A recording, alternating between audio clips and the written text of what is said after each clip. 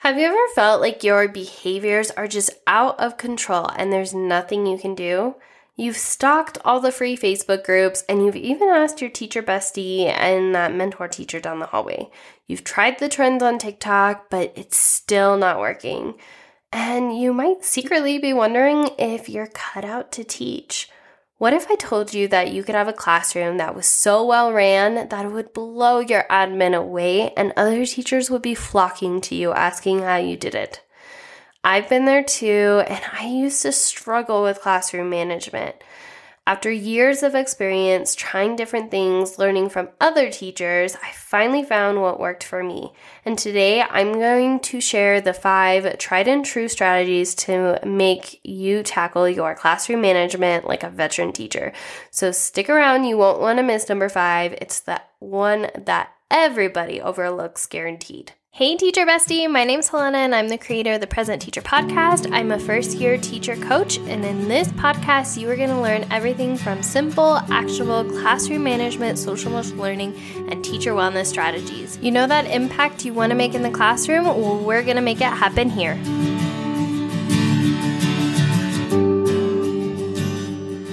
The first strategy to tackling your classroom management like a pro is to have clear rules and expectations. Kids thrive when they know what's expected of them. I remember when I was teaching, I thought I had good rules and expectations, but boy, was I wrong. Students weren't always doing what I wanted or what I thought I had taught them. And I felt personally attacked. Like my students were out to get me or something because they never followed the rules. It wasn't until, admittedly, years later that I found out it was me. Hi, I'm the problem, it's me.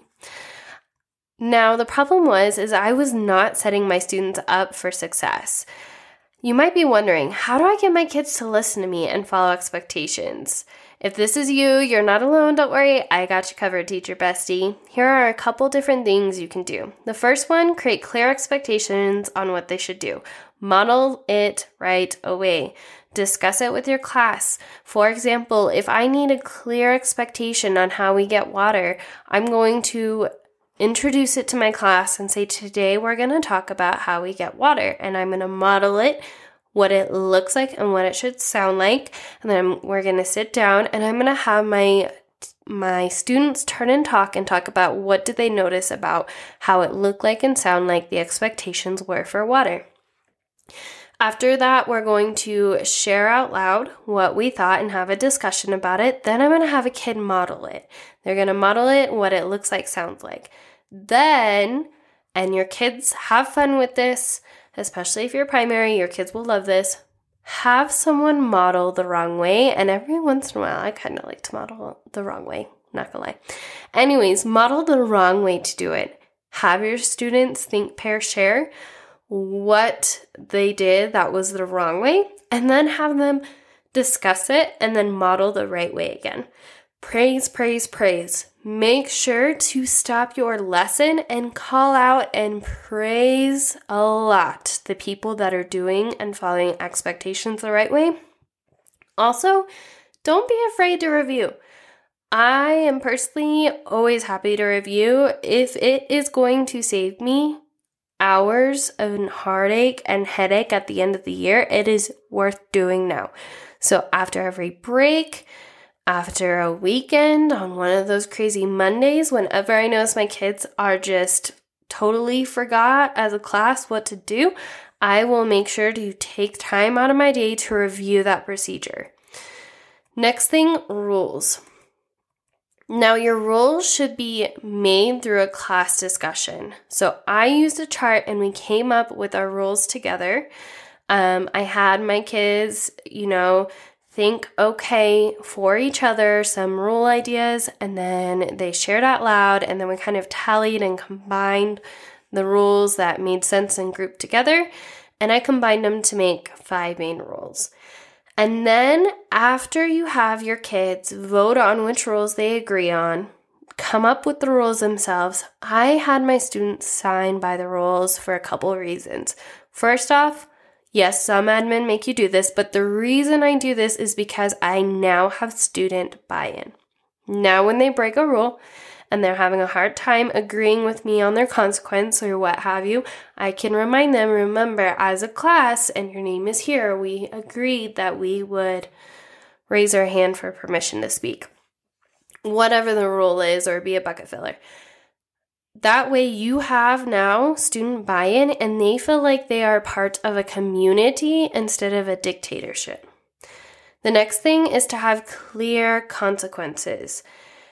When you have a student who is purposefully making a bad choice, try to ignore the bad choices if possible.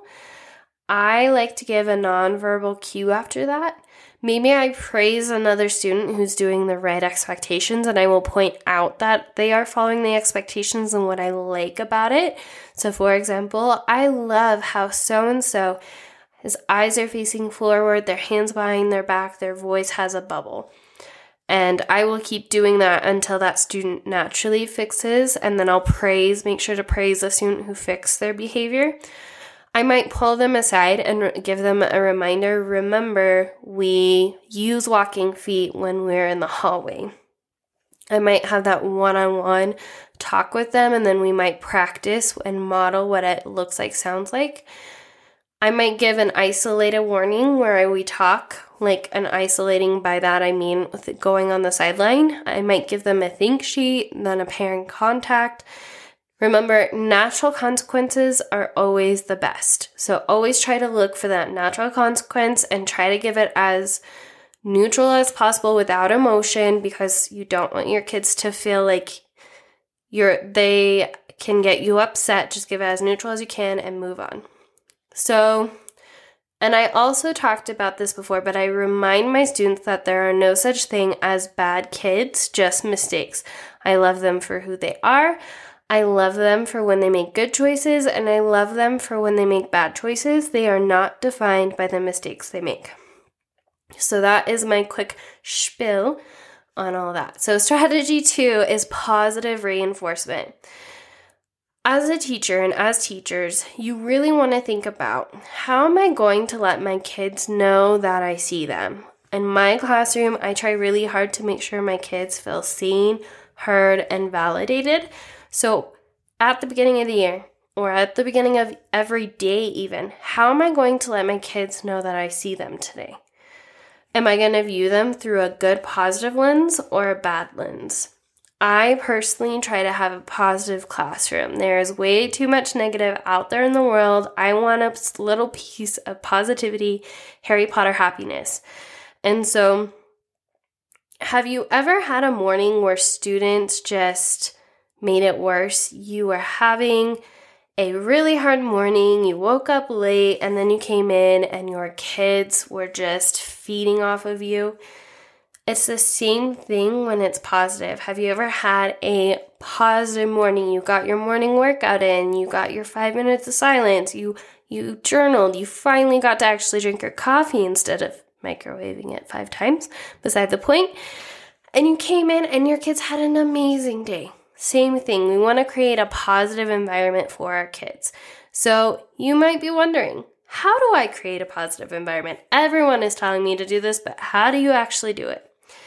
So if this is you, here's some ways you can do that. I got you covered. First thing, love calls. Oh, I love these. Love calls. Love calls are positive calls home. Now, I had shared this on my TikTok, and some people said that they don't like doing calls because it's triggering to some families, so they do positive notes. Either way, positive calls, love notes home are amazing. So what I do is in the middle of my day, maybe we're doing small group or the kids are working independently. If I see a student who has just been on top of it all day, they are on top of their game, I will pause everything. And the first time I do it, I make it a big deal, guys. A huge deal. And I say, oh my goodness, look at so-and-so. Would you like to do a love call? And they'll be like, what's a love call? I'll be like, oh, a love call is where we call home and we talk about what an amazing day you have. You guys, my families are raving about this. Do love calls. Trust me. First off, it's a great way to communicate with your families. It shows them that you are a positive teacher and it makes your kids' day. I wish my principal would, call my family and give me a love call. I wish I got positive notes from my principal. I want to do the same for my students. So love calls and positive notes. In my class, we do bucket filling notes, and I even do love notes where I leave them and Thanksgiving. And we did the gratitude notes where I did one reason why I was grateful for each student every day. You can get white expo marker and write on their desks. Either way, think about how you would wish admin would treat you and do the same for your kids. It just makes their day. The next thing is the Super Improver wall. Oh, okay. Did you guys ever use those clip charts? I know, I'm cringing just saying it. And if you use a clip chart, don't come at me. It's okay. If you like your clip chart, you keep your clip chart. But I despised my clip chart. And it seemed like all the veteran teachers, all the veteran teachers use them.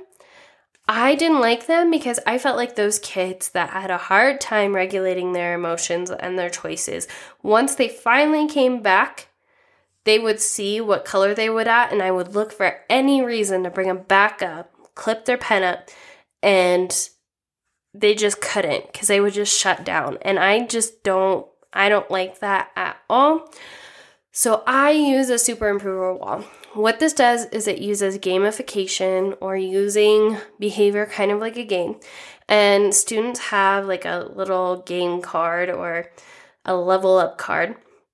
And they get stickers, and once it's full, I like to send mine home and they level up to the next color. And so essentially, students are leveling up for their good behavior. What I love about this is kids then do not need materialistic things to be happy. I don't do treasure test. Now, granted, I do give my kids, sporadic prizes here and there, but I don't do Friday treasure chest. I want my kids to be proud of themselves because once they leave my classroom and they go to other teachers, I want them to be proud of them. Once they're adults, I want them to learn to be proud of themselves. And so I want them to learn to look at their behavior and be proud of themselves. So that's what the Super Improver wall is hard. I'm going to be honest. Positive reinforcement is hard. But you know what? I ran into most of these ideas from an amazing educator named Miss May from One Fab Teacher. I found her on YouTube. Had to be a couple years ago now. And you guys, if I can meet Miss May, if you're listening, I'm a huge fan. Sorry, I had to put that in there. Go follow her because you just talk to her and she is one big bucket of sunshine. Like, she just makes your day better. So go follow her on YouTube. She is a beautiful person inside and out. She makes education beautiful. Okay, I'm done. Go follow her for some positivity because she's the queen of it. And then there's another book she had mentioned and some other teacher authors too out in the teacher space recommended too. And you guys, this book changed my life. And I think most of what Miss May learned, or at least I can say partial, is from this book. It's called Whole Brain Teaching for Challenging Kids by Chris Biffle. It changed my life. You guys, please go grab it. Seriously, it is so good. I can't even. I have it right here on my desk. I put it in my backpack, you guys. I read it 3 years ago. I still keep it around because it is so good. I have read a lot of classroom management books. They don't beat this one. This one actually works. I've tried all the different, things. This one works. So, okay, I'm done. Just go get it. Trust me, you're going to want it. Strategy number 3 is to encourage good behavior with open discussion. Imagine a world where we intentionally took time out of our day to encourage good behavior, where your students would just flourish and they would just, bask in this praise and proud and self-fulfillment when you do this. Now imagine how having a safe space to ask and answer questions while receiving the praise and talking about good behavior, imagine how that could impact students. That would completely change their lives. So I wanted to have this discussion. You might be like me and you're like, you know what? I want to have these discussions. I want to create a safe space where my students can talk about good behavior and how to make good choices, but I don't know how or how to get started. Don't worry, I got you covered. Here are some ways. First one being morning meeting and end of the day meeting. I have taught kinder and second, and even with my second graders, they love morning meeting. I soon taught fourth graders and fifth graders, and they loved morning meeting. This isn't just for K-babies. I love my K-babies, my kinder babies, but this is for every grade level. It's important. Trust me. So in my morning meeting, I love to have students greet each other because it's building that community and it's showing them how to build those relationships and those skills. And during the morning meeting, you might take some time to model what making friends looks like.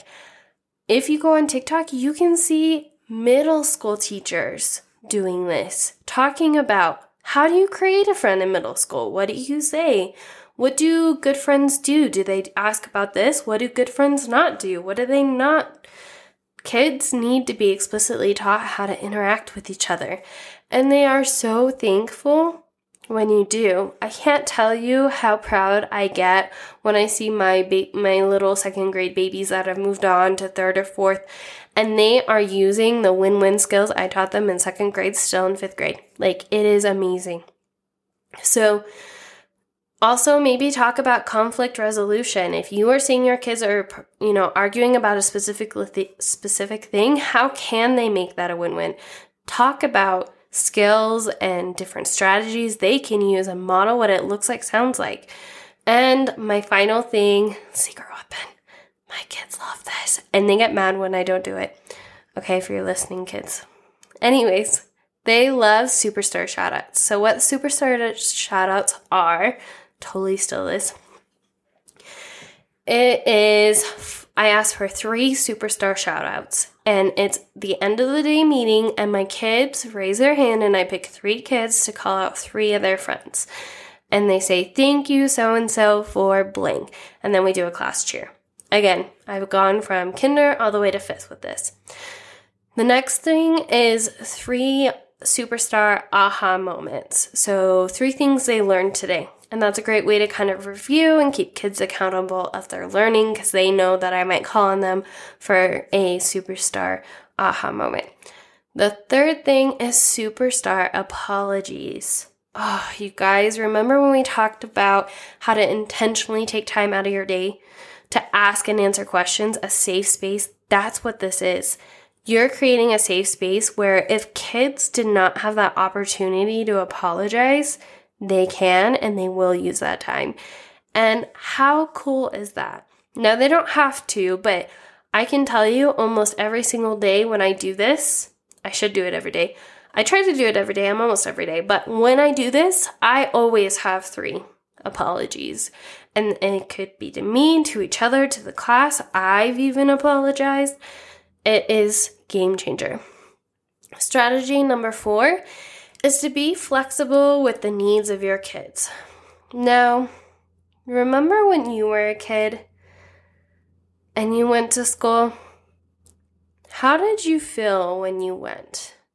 Now, if I'm going to be completely transparent with you, I felt like I had no control. I felt like I was always bossed around. I was never allowed to talk. I always had to do what other people wanted, and I never got to choose for me. Now, here's a secret. The more organized choices and freedom I have given my students, the better they performed. I'm going to say that again. The more organized, it's not chaotic, but organized choices and freedom I gave my students, the better they performed. The better they performed as a class, the better they performed at building community, the better they performed on assessments. Now, I'm not saying chaos. I personally like structure. Chaos and me just do not drive. And remember, students do thrive when they have structure. But start asking yourself, how can I give them more choices in the classroom? How can I give them more organized choices in the classroom? This could look like how they work. Are they sitting? Are they standing? Are they laying on the ground? What kind of work do they need to do to show me mastery? Does it have to be doing a worksheet, or could they write a poem about it, write a song about it, make a fort or some kind of model?